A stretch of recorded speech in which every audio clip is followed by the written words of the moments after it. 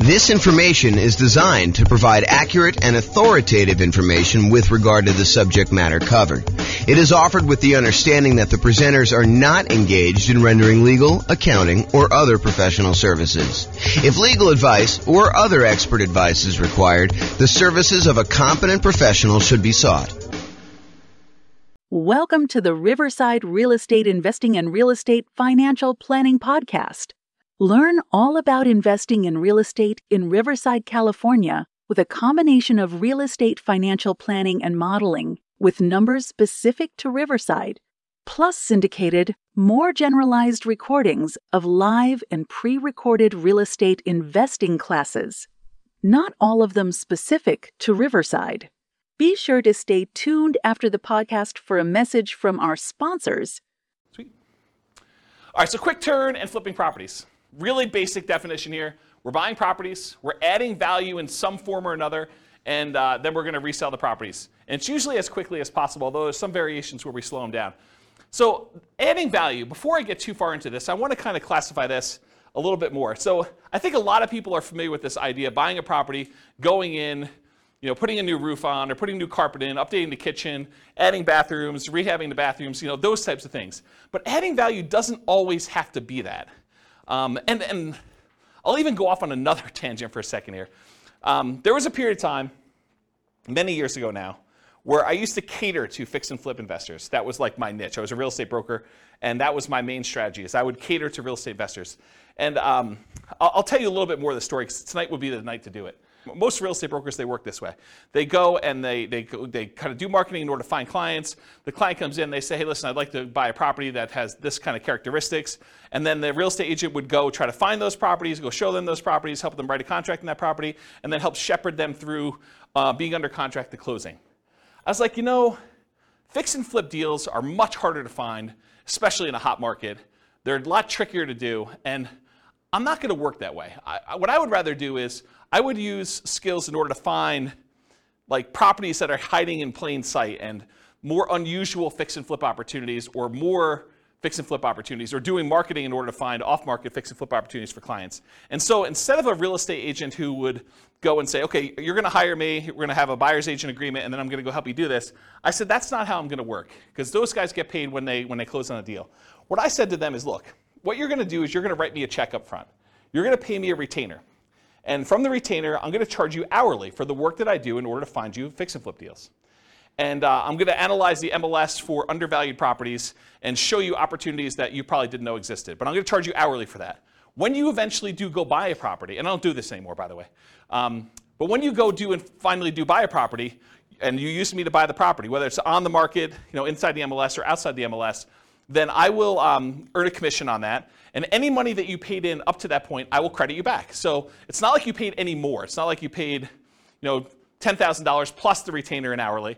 You basically paid the same fee, except because a lot of people say they want to do fix and flips and then they don't close, or there's a lot of work involved in doing fix and flips up front, that sometimes you get to the point where they're like, sorry, I wasted your time, but I'm no longer interested, things have changed, or whatever they're doing. I was like, I'm not doing it that way. So I would actually help people do this, and I'd find those strategies that way. And one of the reasons I tell you this is, one of the secret things that I found with properties is a lot of people they look for very distressed properties that need a lot of work, that are smoke damage or water damage, or they got mold, or they got asbestos, or they had meth in them, or something like that. There were some other ones that were hiding in plain sight. And the best way I could describe this, as one example, this isn't the only way to do it, but one example of this was grandma's property. So you'd go find a property that was in a 30-year-old neighborhood that was in perfect grandma condition. It was like you walked in and it was like pristine 1980. Everything looked brand new. There was plastic runners on the ground where grandma decided she didn't want to walk on the carpet, so she would do that. She would never use the kitchen. Everything looked exactly perfect. But it was really outdated. And so a lot of times those properties were fix and flip opportunities where you could go in and you could update things that was 1980s grandma into modern day stuff, and there was a big enough spread where you could make those work. And so they were sort of unusual fix and flip opportunities that not everyone was thinking of. And that was one of the examples that we would use, because I would take I'm not going to go off on too much tangent, but I would download all the data from the MLS, and then we would actually run analysis on them in order to find properties that had below normal price per square foot, or we would look at what the taxes were and try to find undervalued properties that way. So there are a bunch of different things we were doing that way.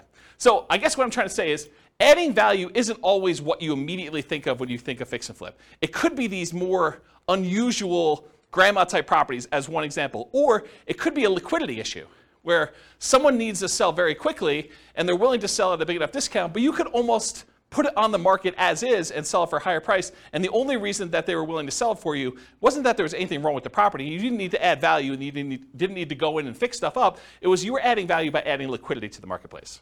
Does that make sense? That it's not always just swinging a hammer, or replacing carpet, doing kitchens, doing upgrades. Make sense, everybody? Okay, cool. So typically, we're buying properties, adding value in some form or another, then we're reselling properties, and it is primarily used as a means of generating income. We'll have a slide here in a second where we talk about real estate investing versus real estate entrepreneurship, and this is a real estate entrepreneurship type activity. You're in the business related to real estate. You're someone who's going in and you're trying to find deals, do labor, whether it's yours or managing someone else doing the hammer swinging, carpet replacing, upgrading kitchens, or managing someone, or doing it yourself, or managing someone. And so you're in the business. It's an entrepreneurship activity. So it's a job. You're getting paid to do this labor.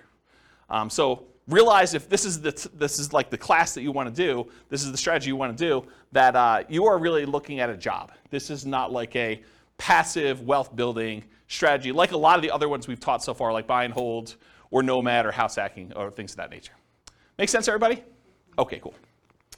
I run a really informal class. If you got questions, go ahead and interrupt. I probably will ask you to use the microphone, and Rachel has volunteered to be the microphone runner tonight. She told me earlier that she said, I would love to do that job. So, yeah, because you're going to ask a lot of questions anyway. All right, so exceptions. So I'm going to go over what I think is a generalized way of doing fix flip, kind of quick turning properties. But there's all these weird exceptions, and there's no way I could cover every single one of them. So, if you come to me and you say, but what about this, James? Yeah, I'm sure there's some exceptions to that, and feel free to bring them up if you want to. But this is not the only way to think about it, but I've tried to think about it from a pretty comprehensive way, and I've tried to do it in a more most common sort of way rather than these really obscure cases, okay? And also, beware, just because you think that you don't think there's a chance that X can happen doesn't mean that it won't happen. So this is designed to be like a starting point discussion to help you make better investing decisions on your own with additional knowledge, but make sure you do your own research. Do not rely on me solely as your kind of like business person who taught you how to do this. All right. Quick turn and flipping variations. So I listed out what I consider to be the 4 major quick turning, flipping kind of like strategies, variations on this strategy. So there's the most traditional one. That's buying a property, adding value, and reselling as quickly as possible. A lot of times you'll go in, you'll get a hard money loan, you'll do rehab on the property, you'll upgrade the kitchen, replace flooring, and then you'll immediately put it up to sell with the intention of making a profit from doing all that.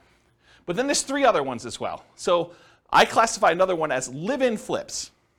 And live-in flips for me is when you buy a property as an owner-occupant, you move into the property, and you get owner-occupant financing in most cases. So a lot of times you're buying like a property with 5% down, or 3.5% down FHA loan, or 3.5% down FHA 203K loan, which is like the rehab version of the FHA loan that allows you to finance the purchase and also the repairs.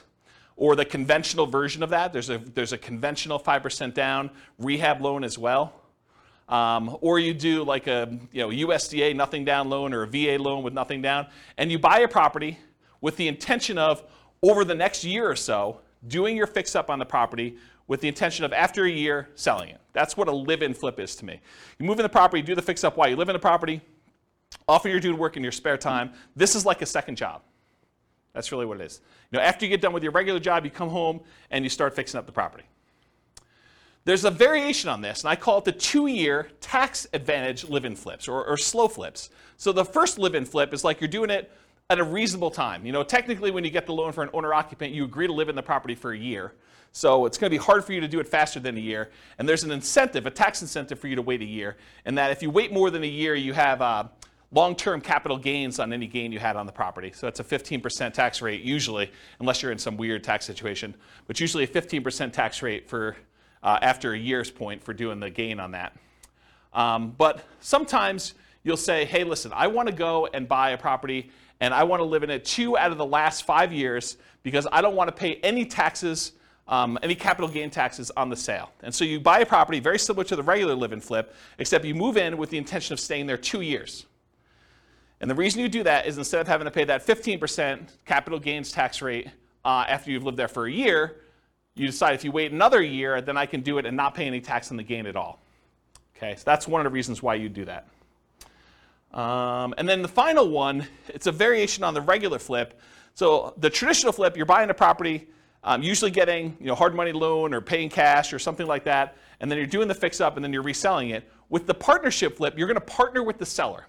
So instead of you going and getting hard money loan or some other type of financing, you go to the seller and say, look, Mr. Seller, your house needs some updating and I can get you more than what you would net if you partnered with me and do this.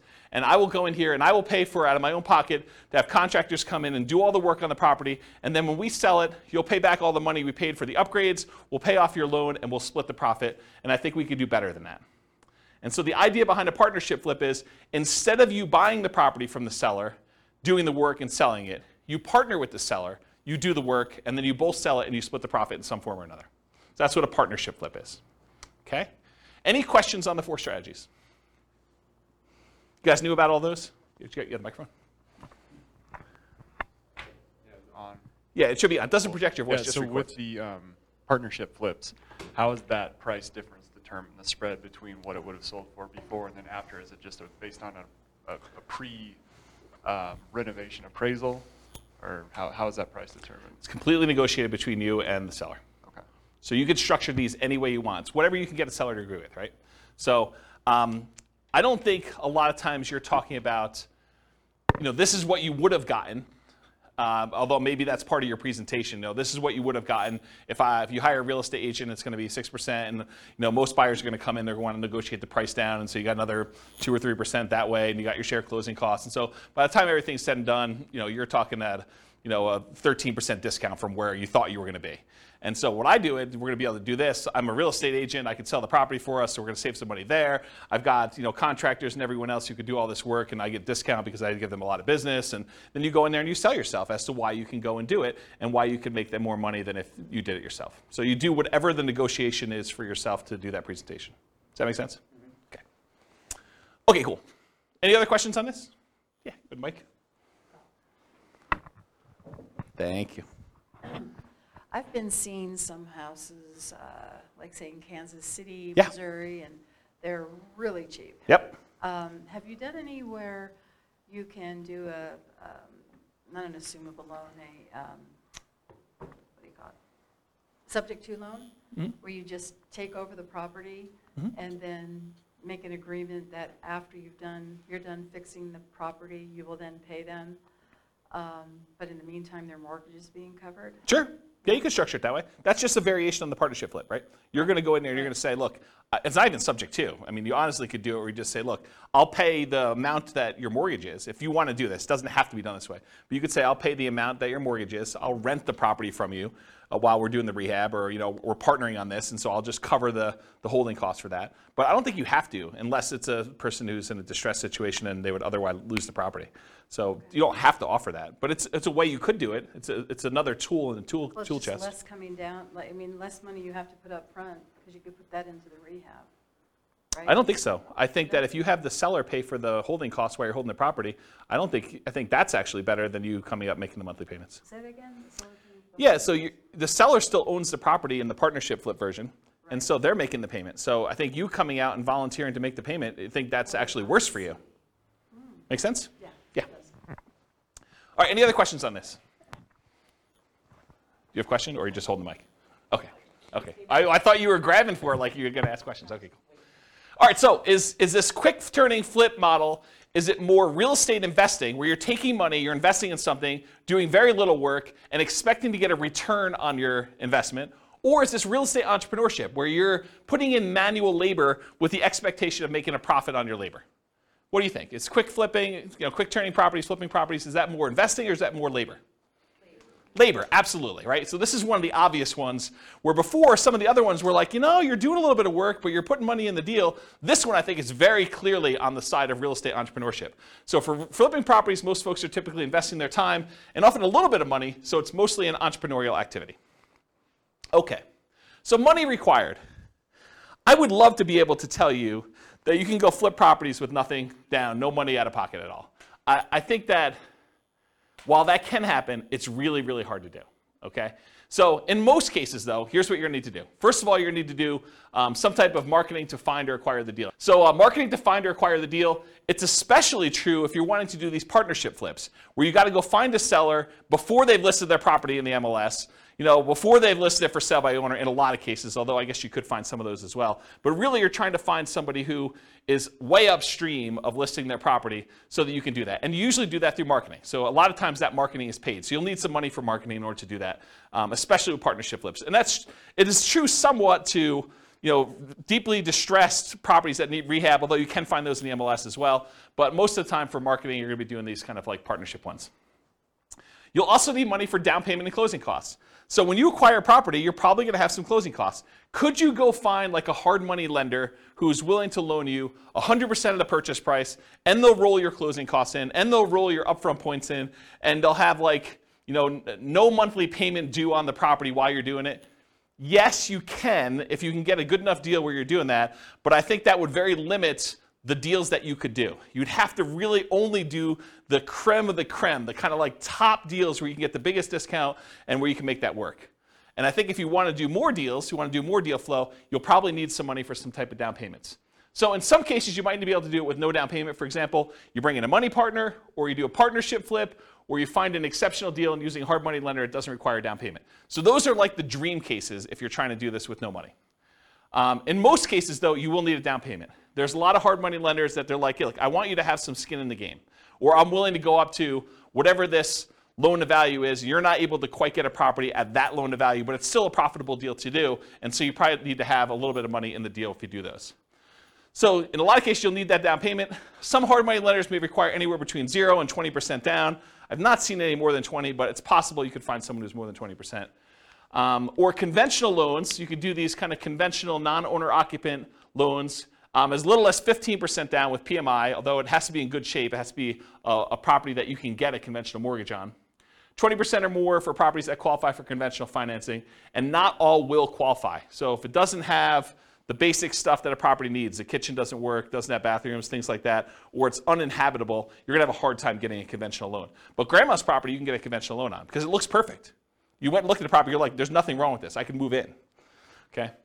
Also, you can do live-in flips where you could do that with nothing down, a VA loan or a USDA loan, those are nothing down loan programs, or an FHA loan, 3.5% down.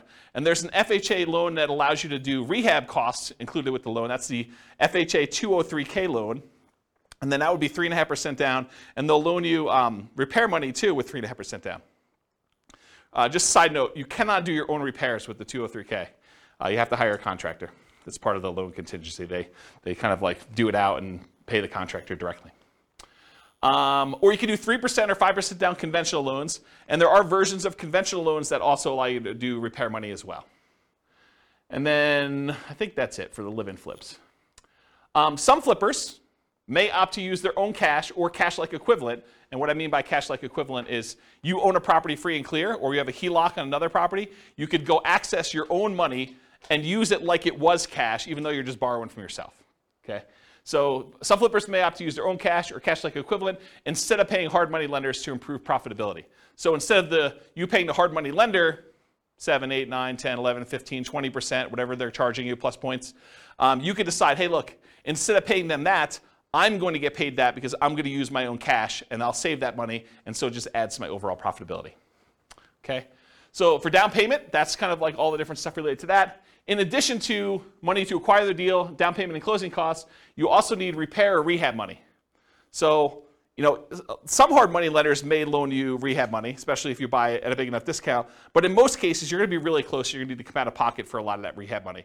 Now, some people will opt to use some type of credit card, HELOC or something like that, or they'll go buy from Home Depot on a Home Depot credit card, and they'll do their own labor. So they're trying to get creative in order to minimize the amount of money they have out of pocket. But for the most part, you're going to need to come up with some type of rehab, repair money to do that.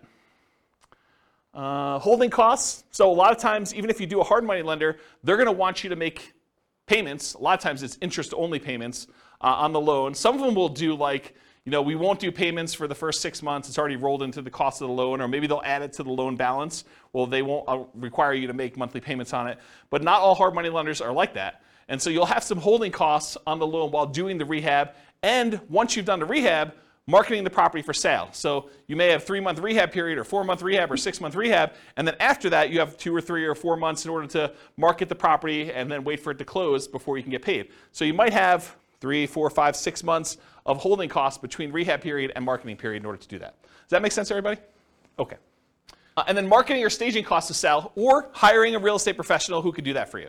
So you don't have to be the one to do the marketing costs of get it in MLS and put up the signs and do yard signs and get it out and distribute flyers and print up flyers and floor plans and photos and all that other stuff, or staging of the property. You can hire a real estate professional to do that, but realize that's a cost that's usually coming out of the sale if you're not doing it yourself. And then finally, I guess it is finally, reserves. So you should not be doing flipping properties without reserves.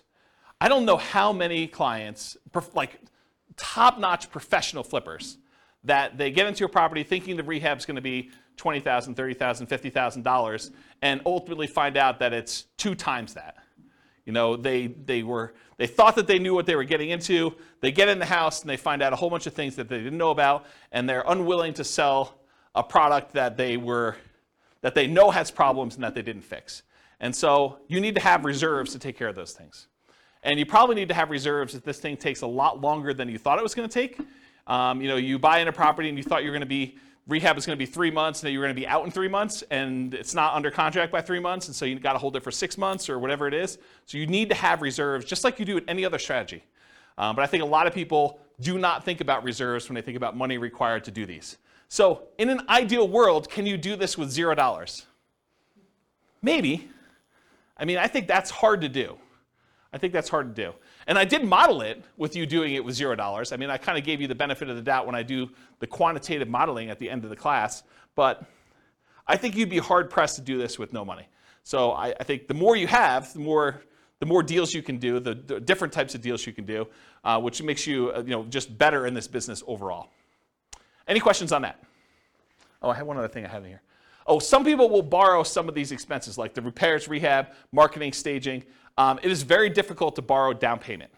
So if you're thinking, okay, I'm going to need 10% down, it's really, really hard to borrow that.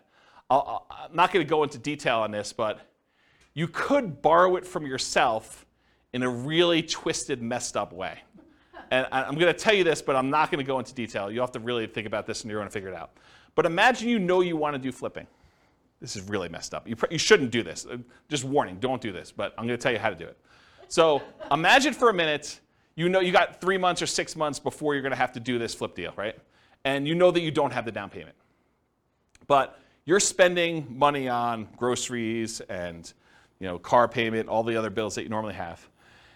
You could, not that I would encourage you to do this, but instead of taking the cash that you would normally use for groceries and doing your car payment or anything else, you could actually charge these regular living expenses on your credit card, roll up a credit card balance while the cash balance in your account is also growing, but the cash thing you could actually use for down payments, where before you could not use the credit card. Now you need to qualify with your debt to income ratio because you got to cover that debt and stuff too. And I'm not going to go into too much detail on this because I think it adds a lot of extra risk if you do it this way. But if you're like desperate, that is one strategy that you probably could do, which as soon as I say it, I regret telling you. But I did tell you don't do it. I did tell you not to do it. But that is a way to kind of get around the thing if you don't have down payment money. Have you done it when you started? What's that? Have you done it when you started? I bought a property on a credit card. So one of my earliest properties that I purchased, they had like this crazy write yourself a cash advance check dealio. And it was like 1.99 for 9 months or something like that. And so I just wrote myself a check for like $58,000 and I bought a property and did rehab on it. And So you could do it that way. I mean, or partner with somebody, right? But, you be the person who finds a deal and runs the deal, and someone else comes in and they sign for the hard money loan and they provide the money, and you kind of build up to it. I mean, I think that's another way to do it, which we'll talk about in the partnership class. All right, any questions on money required? Helpful? Nice, cool. So credit required. So often you're going to use a hard money loan for the initial purchase, not always. And most hard money lenders are going to look at your credit score in some form or another.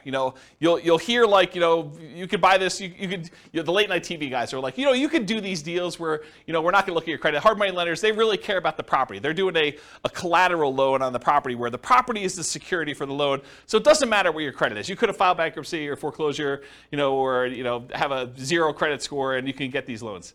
Maybe there's a hard money lender who's willing to do that, but I think the overwhelming majority of hard money lenders, especially the ones with the more reasonable rates, are going to want to look at your credit score and make sure that you're able to do the deal, get the deal done. They have confidence in you to do it, and credit score is one of the ways that they can measure that. Make sense?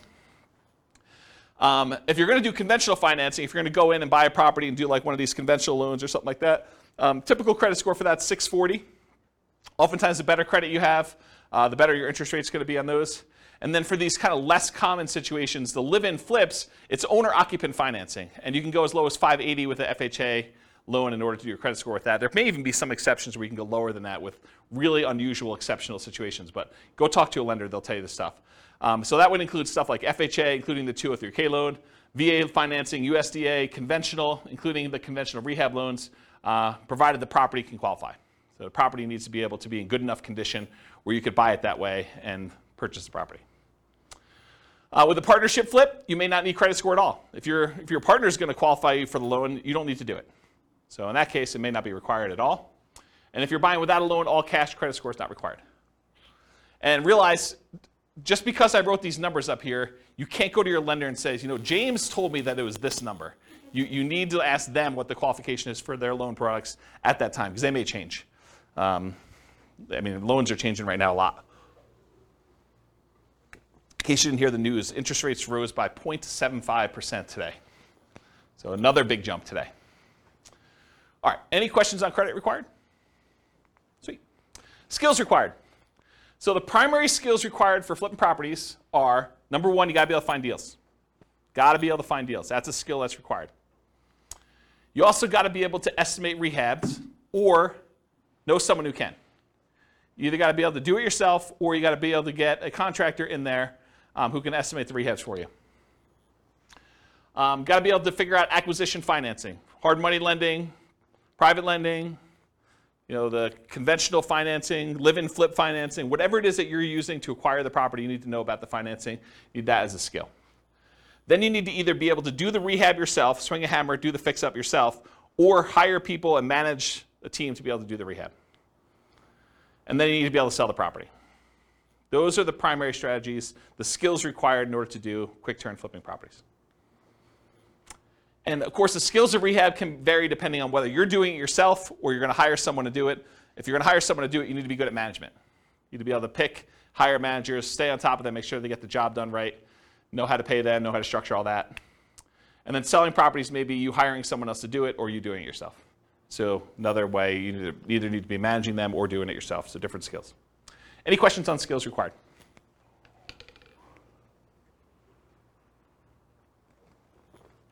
All right, stability. So flipping properties is very actively stable.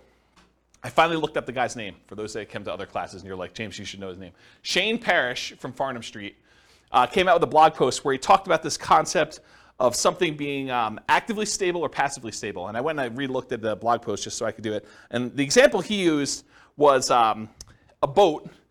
If you have a boat and you don't do anything, the boat is just kind of like naturally stable. Just sits there, floats, bounces around a little bit. But if you're not actively doing something, it's not like you're going to drown. But a jet fighter is something that is actively stable, where if you're not actually actively using the controls, you're going to die. So real estate investing, when I kind of thought about this, I was like, oh, this kind of applies to real estate investing in a weird way. I think real estate investing overall is actively stable in general. If you don't do anything with your property, eventually you'll lose your property if you don't pay taxes on it. But there's variations. There's like a spectrum inside real estate investing. For example, if you go get a interest-only loan that has a balloon at the end, If you don't do something about the balloon at the end, that's worse than if you have a 30-year amortizing loan that's going to pay itself off over 30 years. That is less actively stable than a interest-only loan with a balloon. So on the spectrum of, is this like a more active thing where you have to really pay attention to it, or if it's more passive, even though it's active because it's real estate in general, I think that flipping properties is more active. It is on the far end of you having to be actively engaged with the property almost daily until the job is done and the property is sold.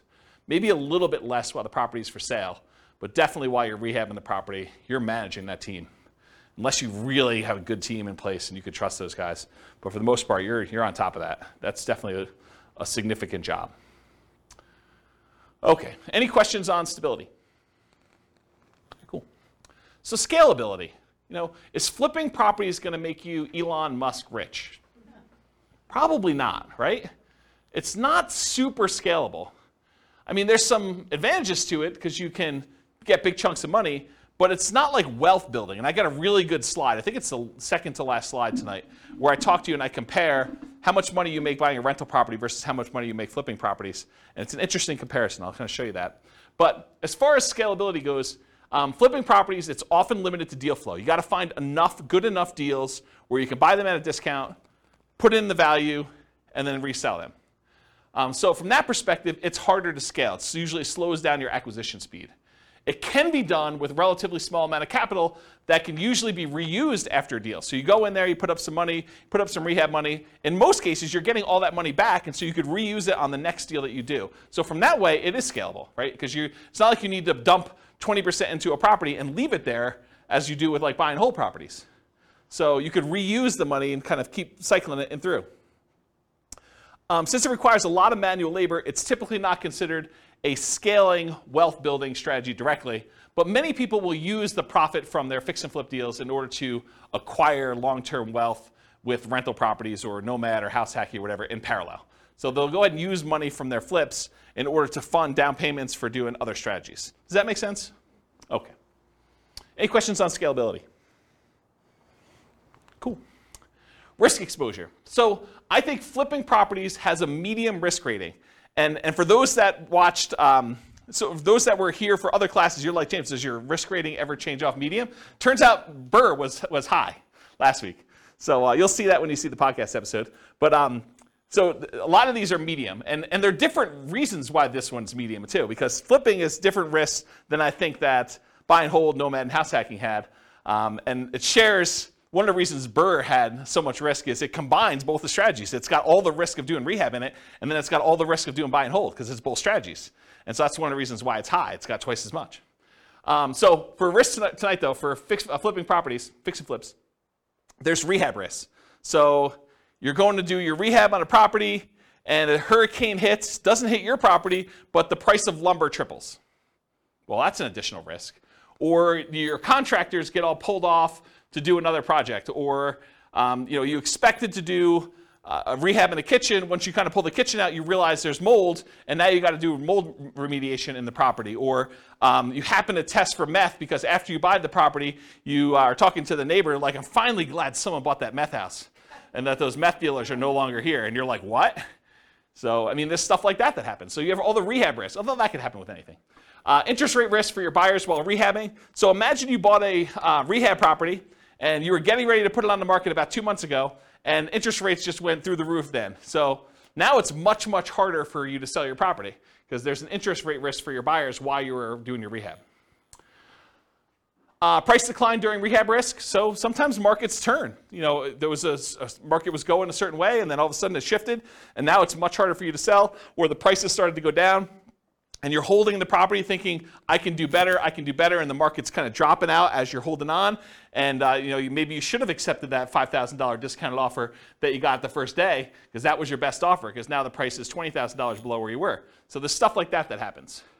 And for longer flips, like 2-year slow flips, this is an extended, it might be called an additional price decline during ownership risk, because while you're holding the property for 2 years, it's possible the market changes or interest rates change or things like that, and prices drop pretty considerably during that period of time. And then, of course, your credit is at risk because if something happens and you're unable to make the payments on the loan, you're unable to sell the property, and you got to give the property back to the lender or something like that, then you could have a credit risk there. And then in addition to those risks, for partnership risks, if you're doing partnership flips, rather, your reputation is at risk, right? Because you're sort of doing something with someone else and they're expecting you to perform. And then you have all the generic partnership risks that you have there. Disagreements with your partner. He said this, you thought it was going to go one way, they sue you, there's like a disagreement over how to split the profits or what was said or who was supposed to do what. So you've got all those with additional partnership flip risks. Any questions on risk exposure? Cool. So profit speed. So how quickly are you getting profit, and what's the general size of partnerships? Like what's the profit margin you're doing there? So how quickly you make money. With partnerships, it's relatively quick. Usually you're buying a property, and once you sell it 6 months later, 9 months later, a year later, sometimes a little bit faster than that, you're getting your profit out. And so while flipping properties, you could typically start seeing profit within 6 months, typically after rehab and sale. You may capture some natural appreciation. If you're holding the property and the market's going up like it's been going up the last year, 15% a year, whatever it's been going crazy up, you get to capture this sort of natural appreciation while you're holding the property and you're rehabbing. It's going to sell for more than you originally thought because the market's going up while you did this. And I will tell you, some flippers actually will factor that into their offer. They'll be like, look, the market's going really strong. I think it's going to continue going strong for the next 6 months. I know this particular seller is going to get offers from a whole bunch of other investor flippers, and I really want this deal because I got to get my guys busy or whatever it is. And so I'm willing to factor in some of that natural appreciation. I'm going to sell it. It's comping out right now at 400. I'm going to pretend it's going to comp out at 420 because I think it's going to go up 20K over the next 6 months that I hold it. So some of them are doing that. I don't know if that's prudent, but I will tell you that that's how some of them think, having worked with a lot of them. So you may capture some natural appreciation, inflation, likely to capture forced appreciation as well. Forced appreciation is the value you add when you do the work that you do to the property or your liquidity or whatever it is you're doing there. So that's like the forced appreciation part of it. So how much do you make? It varies widely, and everyone's got their own metrics. And everyone's expenses and holding costs and costs of money and their overhead and everything else is different. If you're running a really lean ship, maybe you make more profit. If you have a lot of overhead and a lot of stuff going on, or you have really expensive money, maybe you make less. But I think a lot of investors will target $25,000 minimum net profit after everything. And some of them will bump that up to 10% of the sale price of the property as like a way to deal with properties becoming more expensive. So, if you're doing a lower cost property, a lot of them will say $25K minimum, or some will even do less than that, but I think 25 is a very common number you hear. $25,000 profit minimum after all my expenses net of everything. Or if you're doing like a $400,000 property, maybe you say I want 40K. Or some people, in order to get a deal done in a really hot market, they'd rather have 25K than not get the deal. Maybe they actually bump it down to 25 in those cases. Okay? Okay, and by the way, 25K net of all expenses, not taxes. So most people are going to do that number, and they're not going to take into account their tax obligations from that number.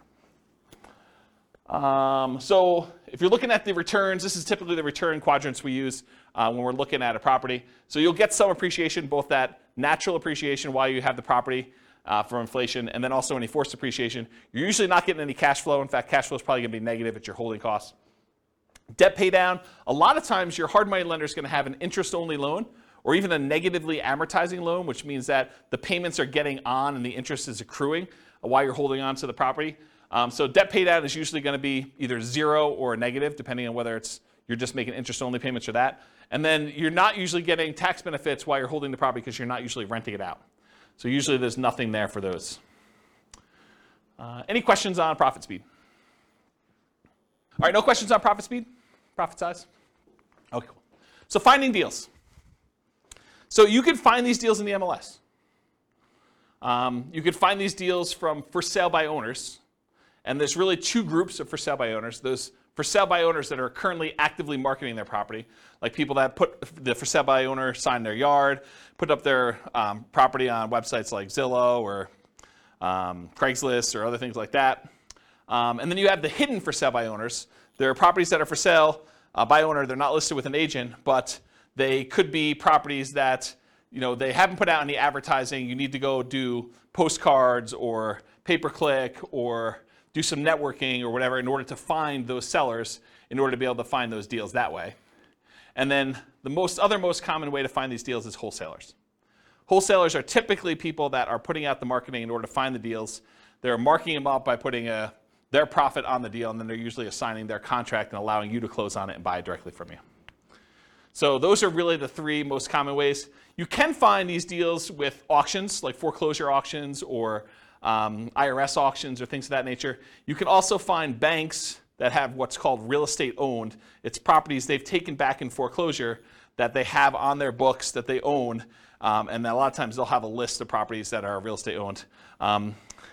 You got to find the right bank that's got real estate owned. It's a pretty small list, and I think most of them are not doing this right now. But I mean, there's probably some banks that still have real estate owned, especially as the number of foreclosures increase. Right now, the number of foreclosures is like at all-time lows. And then finally, tax liens, tax deeds, and tax sales. You sometimes can find a deal that way. Any questions on finding deals? All right, cool. So searching for fixer-upper deals in the MLS. So I'll just give you a couple hints about how to find these. There's lots of different ways to do it. But one of the ways is to search for these types of terms like handyman special, the word handyman, the word special, the word fixer, the word fix, the word TLC, the words needs work, mold, asbestos, and I would do all the different wrong spellings of asbestos, because I know you guys have a hard time spelling it, and real estate agents do too. So just do lots of variations on that. Damage, fire, smoke, water damage, all those types of words in order to try to find these inside the MLS. And you're going to come up with a lot of false positives, right? Like you're going to do a search for fire, and it's going to say, backyard fire pit. And that's not really what you're looking for, right? You're looking for fire damage or something like that. But you'd rather get the false positive and be able to say, okay, I'm going to pass on this, than to miss one that really had fire damage. Or meth. I don't think meth's on there. That's another one. What's that? Will they put that in there? It's a meth house? Sometimes. Yeah, you're supposed to disclose. Yeah, the question was, will they put in there that it's a meth house? Yeah, if they have meth and it has not been remediated, they're supposed to disclose that to you. So yeah, putting it in there definitely could come up with some properties. Quick question, if they don't disclose it, and you purchase it, can you sue them because they didn't disclose it? It's a big deal. Yeah, so I'll say it for the mic. So the question was, if you buy the property and they didn't disclose it to you, can you sue them? You could sue anyone for any reason, right? I mean, so yes, you can sue them. Now you got to go prove that they knew.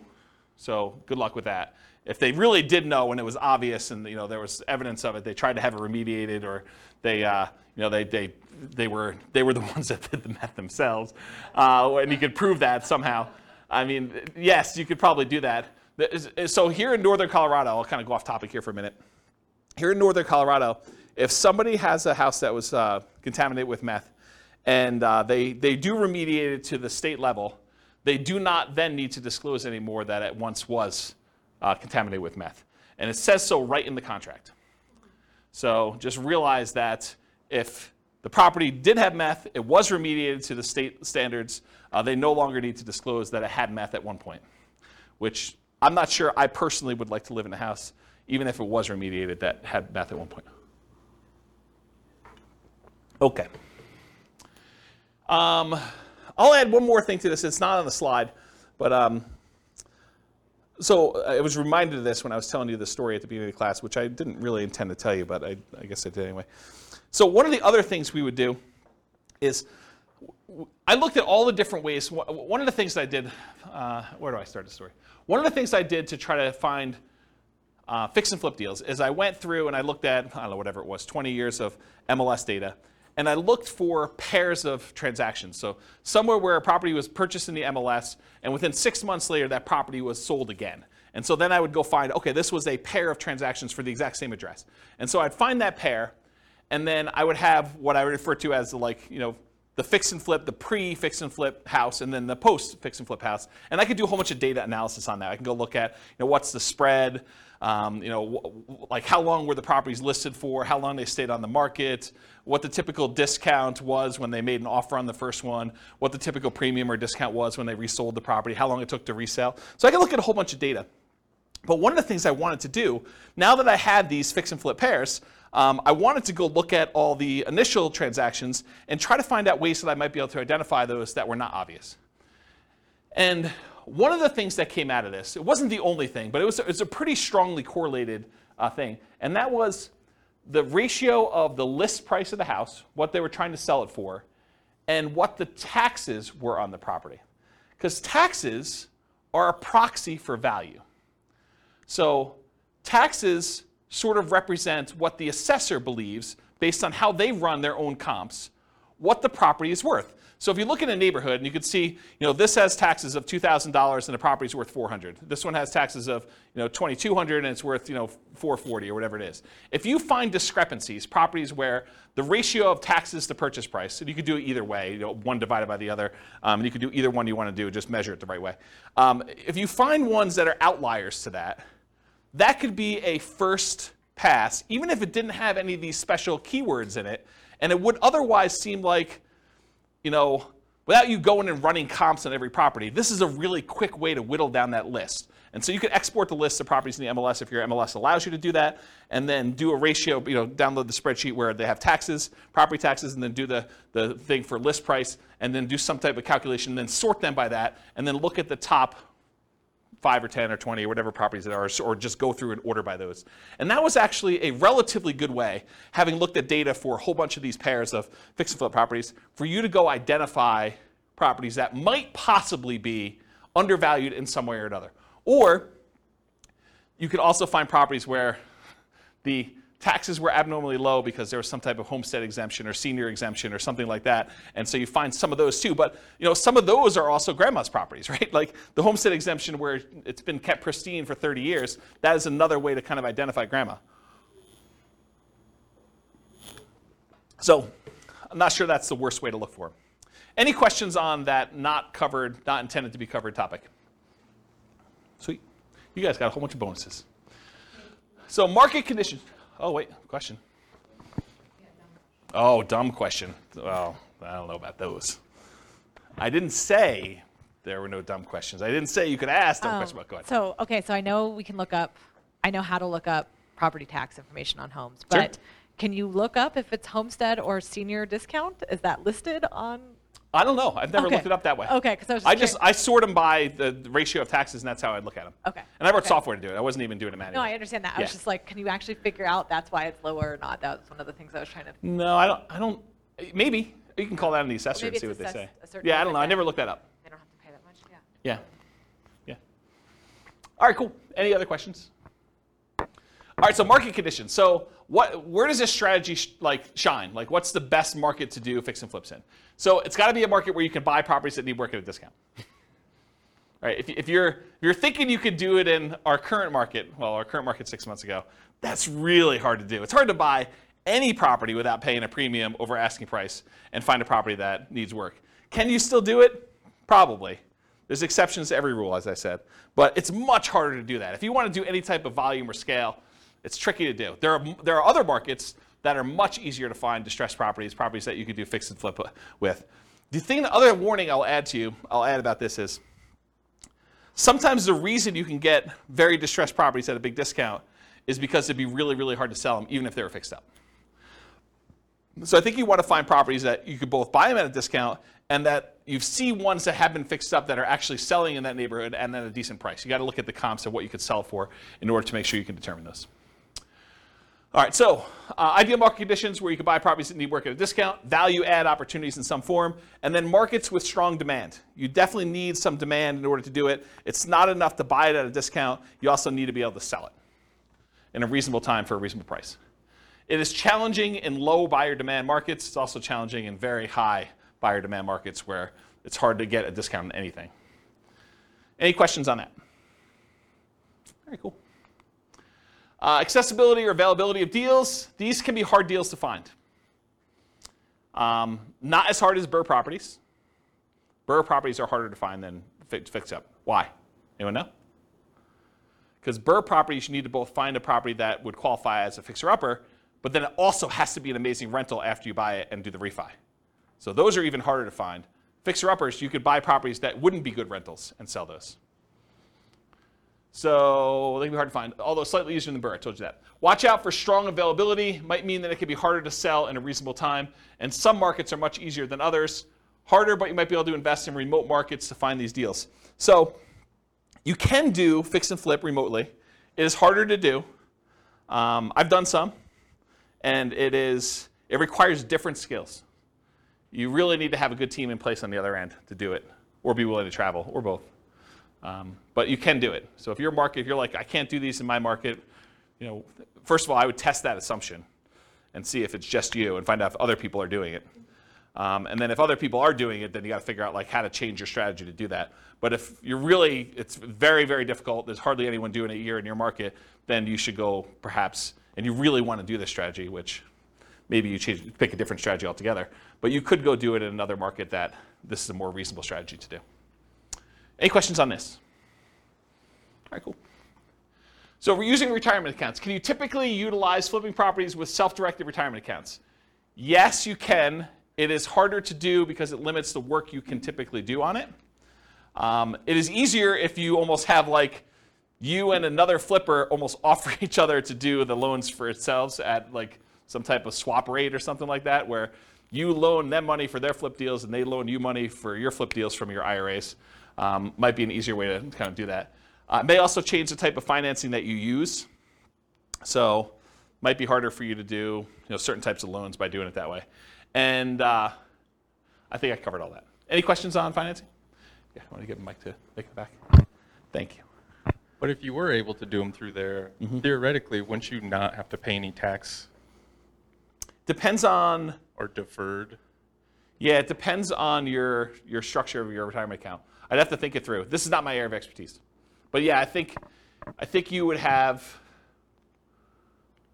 Yeah, if you did it inside the account, all the money had to go back into the account. I think that goes into whatever the status that money already had. So if you're going to pay tax when you pull it out, it would be taxed at that point. If it was tax-free when you pull it out like a Roth, then I think it would be like that too. There's some other weird rules too, like if you're financing stuff within there, if you're using this for down payments, there's a whole bunch of additional rules, and I don't understand this stuff that well, but UBITs and things like that I'm just not familiar with. So you'll need to get some professional guidance on that one. It's harder to do, much harder to do than doing it with someone else's IRA. You can use someone else's IRA real easy. Okay? Yeah. Any questions? Cool. So quantitative analysis. Now we're going to get into numbers, just right at a time. So flipping properties is a job. I want to point that out at the very beginning because financially, this thing shows up like extra income in our modeling. Right? We're not modeling you're buying a house and you're getting the debt pay down over that thing. So a lot of times they're interest-only loans, and you're not going to have appreciation happen while you're holding the property for 6 months because you're already kind of baking that in there. So it really just shows up as lumpy income. Income that shows up once every 6 months or once every 9 months or whatever the period of time that you've gotten there. It just kind of poof, $25,000 shows up in your account because that's the net after all your expenses after you've done the deal and at whatever interval you have there. So that's how we model it, right? Because it's lumpy income. It's periodic, sometimes irregularly periodic, but you could do it as kind of periodic chunks, lumps of income. Okay. So the other thing that's hard is when we compare flipping properties to all the other strategies we've covered so far, like buy and hold or nomad or house hacking, it's already an unfair comparison because in one case, you're working a regular 40-hour-a-week job. Maybe you're kind of leasing a property once every year or something like that to do the work. But with this, you've got second job hours. So I'm kind of comparing one where you're not doing second job hours and you've got all this leisure time, and this other one where you're working a second job completely in order to do this, right? And so it's automatically an unfair advantage to kind of compare them, and you'll see why. So I could take one model of this thing and really spend 2 hours just going through all the different risk profiles and how this varies and what your income looks like and your kind of cash flow looks like and all this other stuff just based on one strategy. So tonight I'm just going to focus on financial independence, how long it takes you to achieve financial independence using the strategy, but I could easily just go in and dig into all these other variations and how this really works and mechanics of it, which I just don't have time to do. Eventually, they may be their own class. For this particular strategy, because it's not my primary thing, like this is not my, I don't know if you guys can tell, but this isn't my normal topic to teach, right? Like fix and flip. I do have a lot of experience, especially helping clients. I don't do a lot of fix and flips myself. I've done a few. But this is like, I used to cater to this. This was my niche for clients doing it. And I did this for several years doing it this way. But I don't know. This isn't my normal class topic that I teach. It's sort of like a secondary topic. So I don't know. Maybe I will teach more. Maybe I won't. It is naive to generalize these results. Don't think that you truly deeply understand all the nuance from just this class, right? You can't go out and claim that you're a guru and expert and start teaching this based on the stuff you learned in this one class, okay? All right, so modeling flip income. So this is a specific issue that deals with the real estate financial planner, and I just want to bring it up to your attention. It probably doesn't come into play in this class, but it will come into play if you copy this scenario into your own account and you start playing with it. So the issue is specific to the real estate financial planner software. You could model flipping income in one of two ways. The one way you could do it is you could say, I got lumpy income, I get a lump sum of $25,000, maybe it's adjusted up for inflation, every 6 months. And if you did that, the way that we calculate debt to income is I calculate debt to income month to month. So I look at the income you had in that month and the debts you had in that month, and I tell you what your debt to income was in that particular month. I don't look back a year and say, your average income was this, and like your average debt was this at those different periods, and then calculate your debt to income that way. And one of the reasons why we don't do that is because some people will actually get a job and they'll just gotten a raise in a job, and if they have their income for that 2 months, they should be able to qualify. They shouldn't have to look back on an average, and so it would mess up the math for those situations. So you could either do this lumpy income, which means the month you got that extra $25,000, your debt to income looks amazing because you got $25,000 of extra income. It drops your debt to income way down, and so it could look like you qualified to buy houses really easily that month. If we decide and we don't do it that way, we say, okay, look, you're making $25,000 every 5 months, let's say. I could just say you're making an extra $5,000 a month. And if you do that, the challenge with doing it that way is you don't really earn that $25,000 until after the 5th month, and then you have $25,000 all come in, but maybe you needed a certain amount of down payment, and that happened at month 3, really before you technically had the money coming in. So it's this really weird catch-22 where if I model it one way, it introduces one problem. If I model it another way, it introduces another problem. So you really do need to think about what you're doing if you're structuring these and making it work. And that's what this says. Any questions on that? All right, cool. So we're going to try to find out someone doing flipping, how long it takes them to achieve financial independence, and we're going to compare it to a lot of the other classes we've done, like buy and hold and house hacking and nomad and BRRRR and those types of things, and we're going to compare that. So in order to do that, I think it's fair for me to define for you what financial independence is mathematically. So financial independence is when you have enough income coming in from your investments to support your lifestyle. So in this case, for the example we're going to do tonight, they need $5,000 a month in order to support their lifestyle. And $5,000 a month gets adjusted up with inflation. So it's $5,000 when they begin, but 10 years from now, it's whatever that is, $8,000, $9,000. So what are the investments, and how do we calculate those to see if they meet that $5,000 per month income coming in? Well, there's 3 different major sources of money coming in that we count. The first one is any passive income they have. And passive income consists of Social Security, any pensions, or any annuity income they have. So those are the 3 forms of passive income. In addition to that, besides passive income, the second thing is any cash flow they have from rentals. This is net of all their expenses. So it's you take the gross rents and any other income they have coming from the property, like maybe laundry service or something like that, and then you subtract out vacancy, property taxes, property insurance, maintenance, property management, mortgage payments. Did I miss any? Like all of the expenses on the property get subtracted out from it. The net that they have left over after all expenses is their positive cash flow, their net cash flow. And that counts toward their achieving financial independence. So that would count toward that $5,000 in this particular example. And then the third source is any money that they have invested in stocks or bonds or something like that, it does not include their equity in their property. Their equity in their property is something completely different. You don't count this in number 3. Equity kind of indirectly contributes to their cash flow. Because if you have a property that's free and clear, then the cash flow is a little bit better. But the third one is any money they have invested in stocks or bonds or anything like that times whatever their safe withdrawal rate is. In this case, we're using 4%, but 4% of the amount they have invested in stocks, for example, divided by 12 because it's monthly, that would count toward their $5,000 a month income. So passive income from Social Security, pensions, annuities, any positive cash flow net of all expenses from rental properties, and then in addition to that, 4%, their safe withdrawal rate times whatever money they have invested in other assets, not real estate equity. Okay? So when all of those combined add up to be $5,000 a month adjusted for inflation, that is when we define that they have achieved financial independence. They're able to live off their passive income of some sort. Make sense? Their investment income. All right, cool.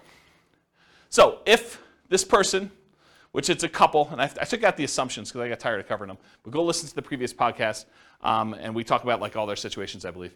But basically, if this couple took their money, and I think they were saving $1,000 a month, and they invested it, they did no real estate at all, they invested in stocks, it would take them 40.17 years in order to achieve financial independence. Okay?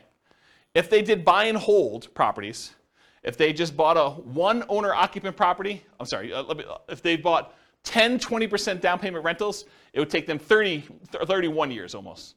So if they just did stocks, it would take them 40 years. If they just bought 10, 20% down payment rentals, they saved up money. When they got a down payment, they bought that rental. They save up more money. When they get that one, they buy another rental, and eventually get to the point where they have 10. They end up being financially independent in just over 30 years, 31 years almost.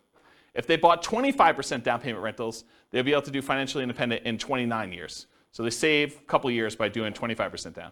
If they do 15% down, it's the same as if they put 20% down, 30.83 years. If they bought one owner-occupant property, didn't buy any rentals, and they invested in stocks otherwise, it would take them 33 years to achieve financial independence. And there's a whole bunch of other ones that I'm not going to go through. That's all covered in the buy and hold class in detail, all of these and how they got the numbers, okay? But this shows you the relative size of how long it takes them to do it. Turns out the shortest one, in case you're wondering what the shortest line on here is, the shortest one is them buying 10, 25% down payment rentals and then doing short-term rentals with them, vacation rentals. That's the shortest one, and it takes just under 24 years for them to achieve financial independence using that strategy, okay? So this is all the buy and hold ones. Go watch the buy and hold class if you want more details on that. For the nomad stuff, this is where they buy a property as an owner-occupant, 5% down usually. They live there for a year, then they convert that one to a rental, and then they repeat that until they have whatever number we have on here, but usually 10 rentals. If they do 10 nomad properties, repeat that process 10 times, putting 5% down each time, they can retire, be financially independent in just under 27 years.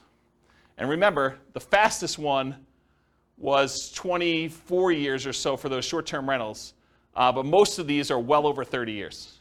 So the nomad one is much faster in general. So these are a lot faster. Then there's a whole bunch of variations like fixer-upper nomad, nomad by proxy, nomad to short-term rentals. Nomad with short-term rentals is 12.83 years. That's one of the fastest ones. And then there's a whole bunch of other ones with house hacking with nomad and these variations. So this is all in the nomad class if you want to go look at the details of that one. Here's house hacking for those that were in house hacking class. And it got so big that it was getting hard to see them on the screen, so I went horizontal instead. But it just shows you the same type of chart, the number of years it takes for them to achieve financial independence. If they buy one property with 5% down, and I think this is one roommate, it takes them 32.83 years. If they get additional roommates, like I think this is 4 roommates. If they have 4 roommates, it's 26 years to do that. And then here's some other ones where they're doing variations on the theme. This is covered in the house hacking class in detail. Any questions on this? Cool. So this is BRRRR. This is a class that you guys probably haven't seen yet because it's not posted to the podcast yet. But BRRRR, if you are able to pull all of your money out when you do BRRRR, it's under 12 years. This is buying 10 BRRRR properties. If you can leave 5% in the deal, if you're not able to pull all your money out, you have to leave 5% in there. It's almost 17 years. And if you are able to do BRRRR, but you have to leave 10% in the deal, then it's just under 22 years for you to do BRRRR. Okay? And then here is the summary of all those so far, not going into the fix and flips. So I'll leave this up here for a second. I know you guys have a hard time seeing it, but just visually looking at it, these are some nomad strategies. They're all pretty low. BRRRR is really low comparatively. The nomad with house hacking is really low. And then this is just more house hacking over here, and this is buy and hold. You could see relative sizes, though, that really the winners tend to be nomad, BRRRR, house hacking type stuff. Okay, all pretty good? Any questions on that? All right, let's talk about some flipping properties.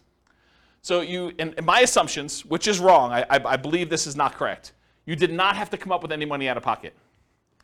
And the way I justified this in my own mind is, you either had the money, because in this case they're saving money in the stock market for a lot of stuff, and you use that temporarily because you're getting it back, or you were able to do enough work to find a good enough deal where you could do this with no money, or you partnered or something like that. So you didn't have to come up with money for down payment, holding costs, repair money, etc. So I think this is not the most conservative way to model this. This is the way I would say this. But I think it's fair. It's because you're getting the money back. It's not like you lose use of that money. I've also assumed you're earning $25,000 net after all expenses. Anyone have a problem with my $25,000 number? Anyone think that's ridiculously low or ridiculously high? Anybody? Okay. You guys using any different numbers? Do you guys do flips? Where you're using 25K for your number? More? After taxes, probably, yeah. Okay. Yeah, more. But, More. but then it gives us a buffer. Gives you a buffer. Yeah. And you a lot of times see 25. Yeah, okay. So basically it's 25. And so the amount adjusts up with inflation over time so that 25K 10 years from now is more than 25K.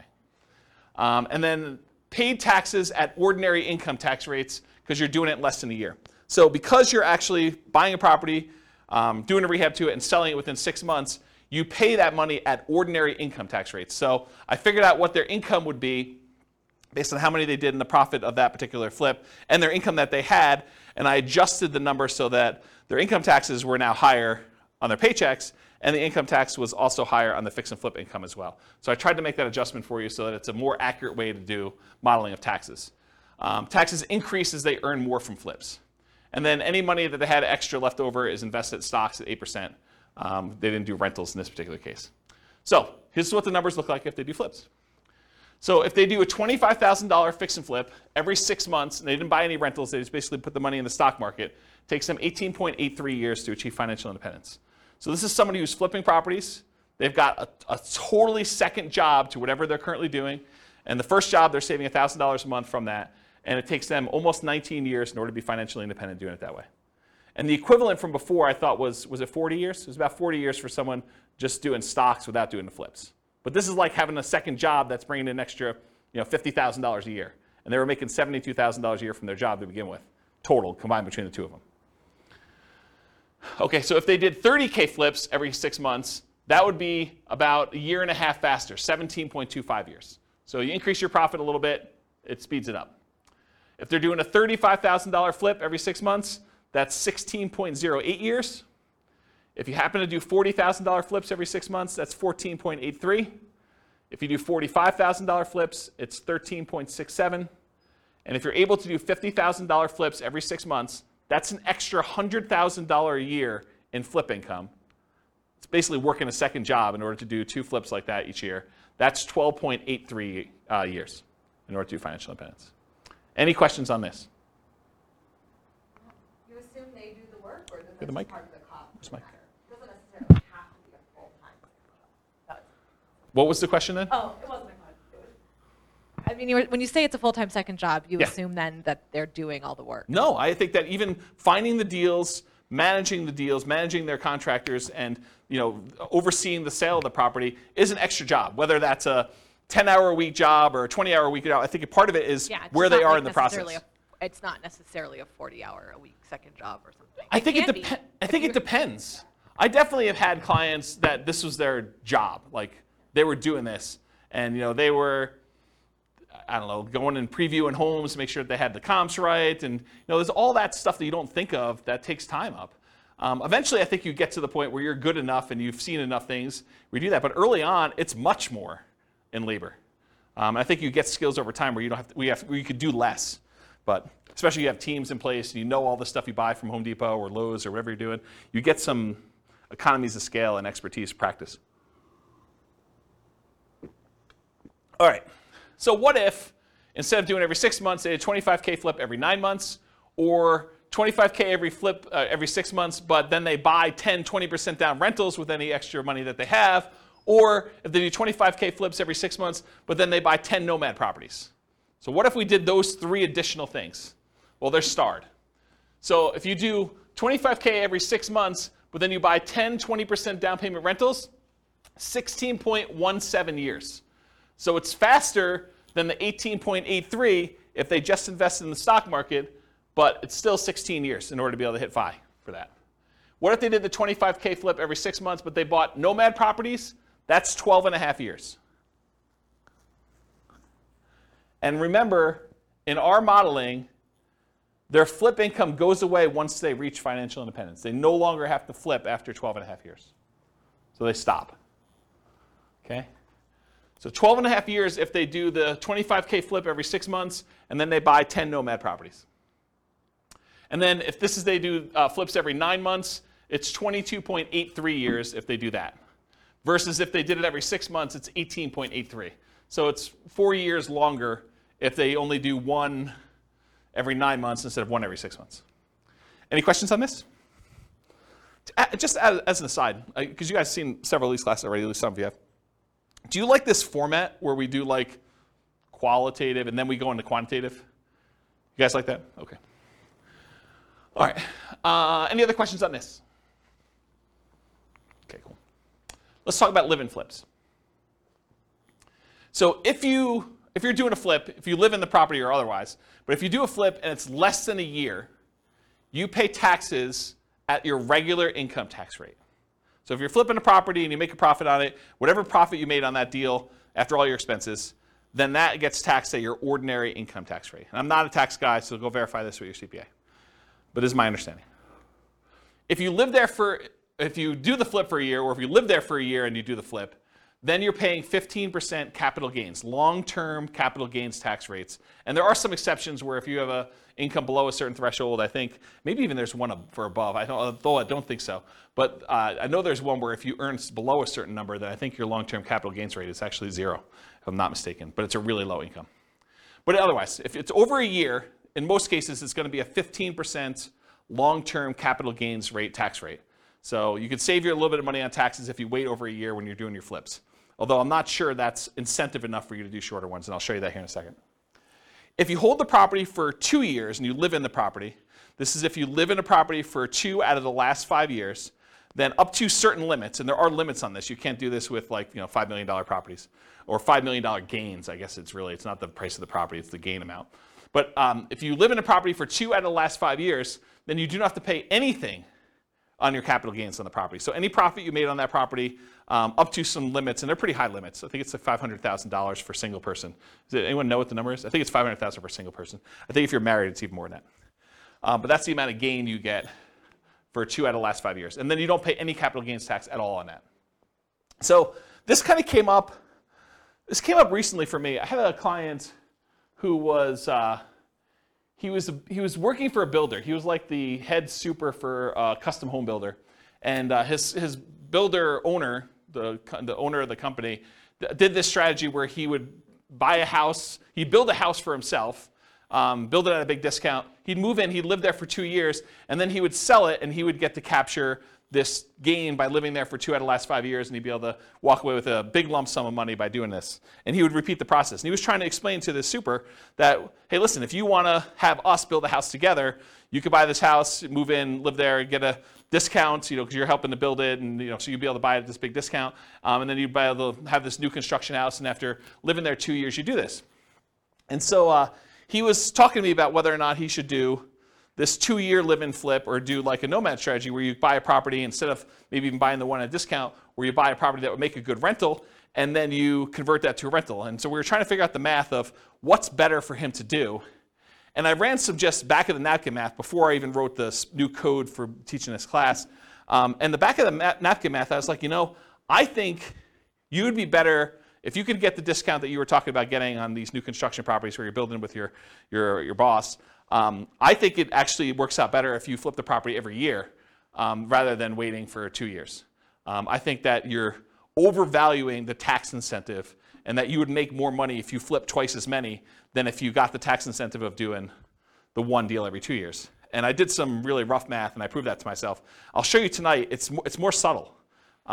There are certain cases where it is true and certain cases where it's not.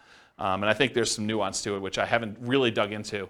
It's probably, although I'm probably not going to teach that class, but there probably is a class that one could teach on that topic alone, just going 2 hours on that nuance, but to be determined. So really what I want to tell you about this was, for live-in fixed assumptions, this whole taxation thing about regular income tax rate versus 15% capital gains tax versus no capital gains tax if you lived there 2 out of the last 5 years is one of the things we're going to test here. There's no depreciation recapture. So when you own a rental property and you sell it and you got to depreciate the property over a period of time, the amount that you depreciated gets taxed when you sell. Unless you do a 1031 exchange, and then you just defer that tax until a later point.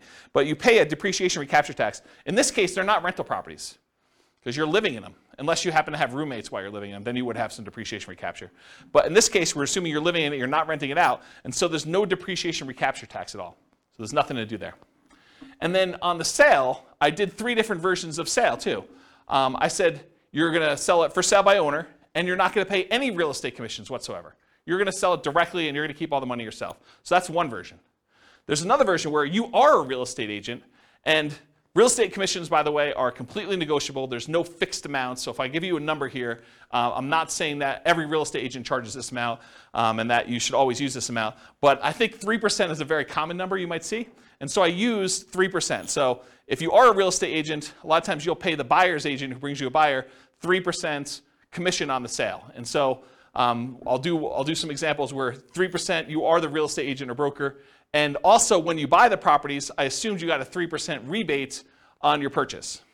So I'll do some examples here where you're doing live-in flips, and when you buy the property, maybe you put 5% down, and then you got 3% back when you bought it. So you get a little discount there as well. And then the last version of this is you are not a real estate agent and you're not selling for sale by owner. You're going to hire an agent, and I just arbitrarily picked 6% as a real estate commission. Could have been 5, could have been 3, could have been 7, could have been 24. But I picked 6% as a real estate commission you paid for both the buyer's agent and the seller's agent to sell your house for you. And so we'll look at what the impact of commissions are on doing this. And then I always assumed you have a 1% closing cost to handle all the title insurance and your share of closing cost fees when you're doing the deal. Okay? So these are kind of my live-in flip assumptions. And so here are the live-in flips. Okay, where am I now? So 1 year live-in flips. So every year you move into a property and you flip the property every year. It takes you 39 years in order to be able to achieve financial independence doing it that way. Oh, I should tell you, I think we're doing 10% discounts. So this is how I did it. I think this is how I did it. I think I assumed you were buying a property with a 15% discount, but you put 5% in repairs on the property, and so your net discount was 10. So if you bought a $400,000 property, you really are all in for $360,000. That's how I modeled it. Okay. So if you do the 1 year live-in flips, it's 39 years for you to achieve financial independence. If you do the 1 year live-in flips and you do for sale by owner, where you have no real estate commissions that you have to pay because you're doing it yourself, that's 26.67 years. So you save almost 13 years by not using the real estate agent on your sale. If you do the 1 year live-in flip and you are a real estate agent, where you get a discount when you buy and you only have to pay half the commission when you sell, then it takes 1 year, well, about whatever that is, a little bit more than a half a year longer, 27.25 years than if you did it for sale by owner. But it's still faster than if you did and you had a real estate agent do your sales. Okay? And then here are the 2 year tax advantage flips. This is where you're going to live in it for 2 years out of the last 5, and you're going to do those deals. Same metrics, you're getting a 10% discount. But there's an increased depreciation because you're holding it for a longer period of time when you do it that way. And you have some debt pay down over that thing. But you do get that in the other ones too. They're just more frequent, right? So 2 year tax advantage live-in flips, 34.92 years, just under 35 years for doing that. Remember, if you did the 1 year one, it would have taken you 39 years. So this is one of those examples where I thought it was going to be the other way, but it turns out the 2 year one is tax advantaged. However, that's only if you are paying the real estate agent. If you have a real estate license or you're for sale by owning it, it is the other way, as you'll see here in a second. So 2 year tax advantage live and flip as an agent, 29.17 years. It's longer for you to do it that way than for you to not do it that way. and then 2 year for you to do the 2 year versus the 1 year, I should say. And then the 2 year tax advantage live-in flips where you do for sale by owner, exact same time, 29.17 years, which is longer. The 2 year flips, either as an agent or when you're doing for sale by owner, take longer than doing 1 year flips where you are also for sale by owner or an agent. If that makes sense. Okay? Any questions on this? You'll also notice live-in flips take a lot more time for you to be financially independent than doing the flips every 6 months and investing in stocks or buying rentals or buying nomads or whatever it is. And because I can, this is all of them on the same chart. And the flips are in this middle section because it's alphabetical. So like somewhere between here and here are the flips. So you can get an idea of relative size of how long it takes. Some of the like flipping ones are pretty aggressive, but remember, they're getting jobs. This is like a extra job for you to go do this if you're doing these flips and whatever. So it's like almost an unfair comparison time-wise. I don't remember where I was, but it was somewhere in this ballpark. And you can see some of the faster ones are these nomads and nomad with house hacking, and house hacking ones are kind of like the faster ones. Buy and hold, a little bit slower. And then the regular house hacking ones over here a little bit longer. Any questions on all of them? Not going to go into detail, but you can look at the chart at your leisure. Any questions? All right. This is the penultimate slide, second to last slide. And pause for dramatic effect. Take a drink too. While you're drinking, it would be funny if you could add a bar. It would. All right. So otherwise, I have to repeat it. It'd be funny if you could add a bar on that of getting a minimum wage job for 20 hours a week. Extra? Yeah. Yeah. Compared to the... This is the tricky part, right? Like, you think that's a great idea, and I do think that's a good idea too, but everyone's like, well, I have this unique situation. I'd like to see you do this where I get $50 more in rent, or, I hire a property manager, because a lot of these are without a property manager, or like, because there's all sorts of variations, or, I'm going to not do 5% down for all of them. We're going to do 3.5% down. I'm going to buy a duplex first or a fourplex, and then I'm going to do my 5%. How does that vary? That's why there's so many different variations. I mean, this is literally why I've zero concern. I'm doing like Real Estate Financial Planner podcast where I take one of these scenarios, and each episode is me diving deep into like one. And then I go and I drill into like exactly what's happening, and I can compare it to like another scenario that was before and show you how it's better and how it's worse and stuff like that. I have zero concern that I'm ever going to run out of these, right? Because I think I'm on like buy and hold, like 25% down. And I've got all these to go with like all sorts of variations of doing this. And what happens if I make more? What happens if I make less? Property manager, not property manager. Stop working before I technically hit FI and see if I can coast in. And there's all sorts of weird stuff to do. Yeah, because I was just thinking, you said two flips a year every 6 months for 30 years. Yeah. Man, that's a lot of time. Right. I totally agree. Yeah, and we all know that house hacking is the equivalent of getting a side hustle, right? So you could do side hustle, go look at the house hacking ones. Those are kind of the equivalent, right? It's like getting a job for $650. You could look at it that way. There's lots of weird ones. So. All right, so this slide. I used to have a very different version of this slide that I would teach. And the old version of the slide, I'll jump to the punchline, then I'll walk you through this one. The old version of this slide was, for every rental property you have, it's the equivalent of you doing a flip every year. So for every rental property you own, it's the equivalent amount of money that you would make from doing a flip every year. And I'm going to walk you through what I mean by this. So I just randomly took the properties we were buying in all these other scenarios, and I jumped to year 10, just to show you what year 10 numbers look like. So in year 10, the amount of money you make from appreciation on the rental, using a 3% appreciation rate, was about $15K. The amount of money you made in cash flow on that property, I think this is 20% down. The amount of money you made in cash flow on that property was $6,720.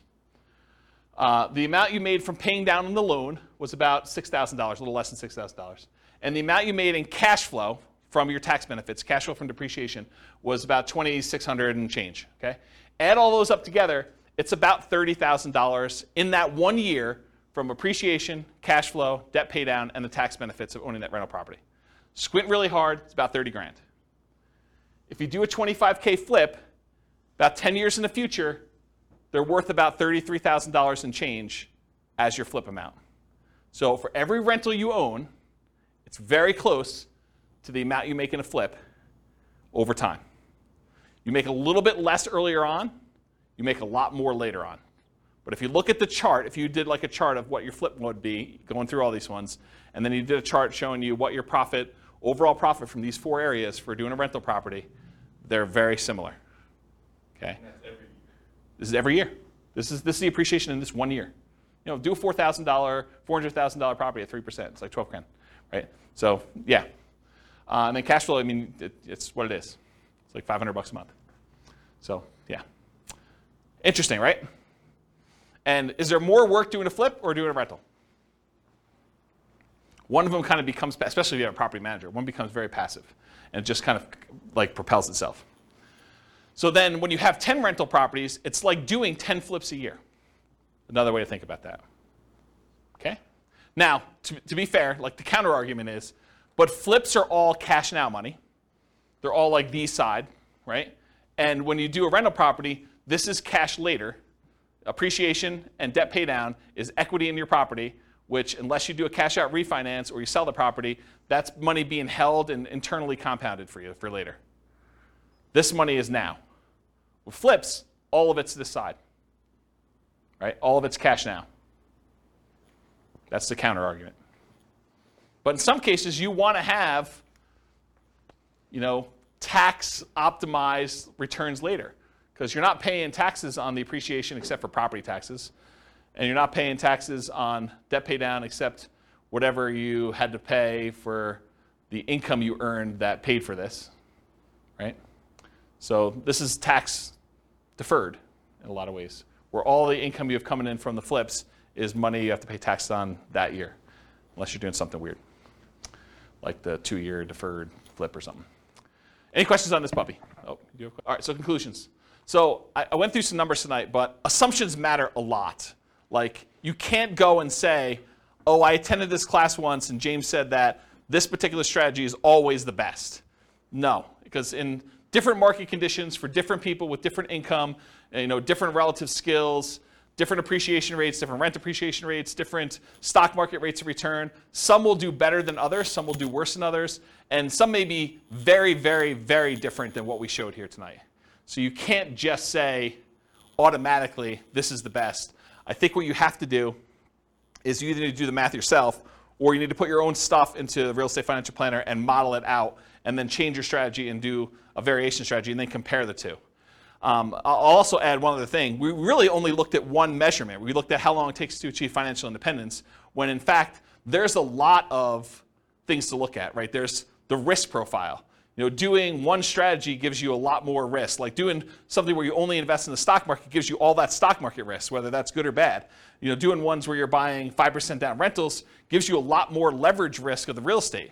You know, that price resiliency or the equity resiliency and rent resiliency stuff that we kind of talked about at the beginning, where, you know, rents decline, that's potentially problematic. 80 flips. So you have all that flip risk, right? And with BRRRR, you have the flip of, you have all the additional BRRRR risk in there too. So like all these strategies have different risk profiles. And so one may be faster, but it may also be a lot more riskier, where if you ran a Monte Carlo simulation where you had all these variables for price appreciation, rent appreciation, stock market rate of return being variable, mortgage interest rates being able to go up or down on you, inflation rate becoming variable, like all those things becoming variable, you may find one has a much wider range of values where, yeah, maybe you can retire really, really early if things go your way, or maybe it's like forever where you don't actually make it with this particular strategy, where another strategy might have a really narrow band where you're almost certainly going to take longer to get to financial independence, but you're definitely going to be financially independent within a 6-year period. And so you might see that if you run your numbers and have certain things happening. You can go to realestatefinancialplanner.com/model, pick your city, and over time, it's not all done at this point, but over time I will be adding all of these strategies in so that we use the numbers for that city, and you could just copy any of the scenarios into your own account and just start from there with numbers that are very similar to whatever city you're in to be able to do that. Okay. That is the end. If you guys have any questions for we're done. Is that helpful? Different than other fix and flip class you've attended, where they kind of talk about rehabbing and estimating repairs and finding deals and stuff, a little bit different? Good stuff? Yes, good stuff. You guys are really quiet. Wow. Okay. All right, well, if you don't have any more questions, I'm going to end. I will stick around, but I will see you all soon. Thank you all for coming. Bye-bye for now. With home prices up, mortgage interest rates up, and rents up, but not quite enough to counteract the higher prices and interest rates. Cash flow on rental properties in Riverside is harder than ever.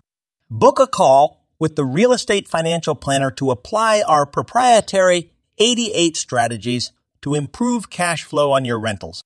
See the show notes for a link to schedule your call and improve your cash flow today. If you're a real estate agent, lender, or professional in Riverside that wants to help our real estate investor listeners, consider reaching out to learn about collaboration opportunities with this podcast. We'd love to add more value to our listeners by having you assist our investors buy, sell, and finance their real estate investments. See the show notes to schedule a call to discuss collaboration opportunities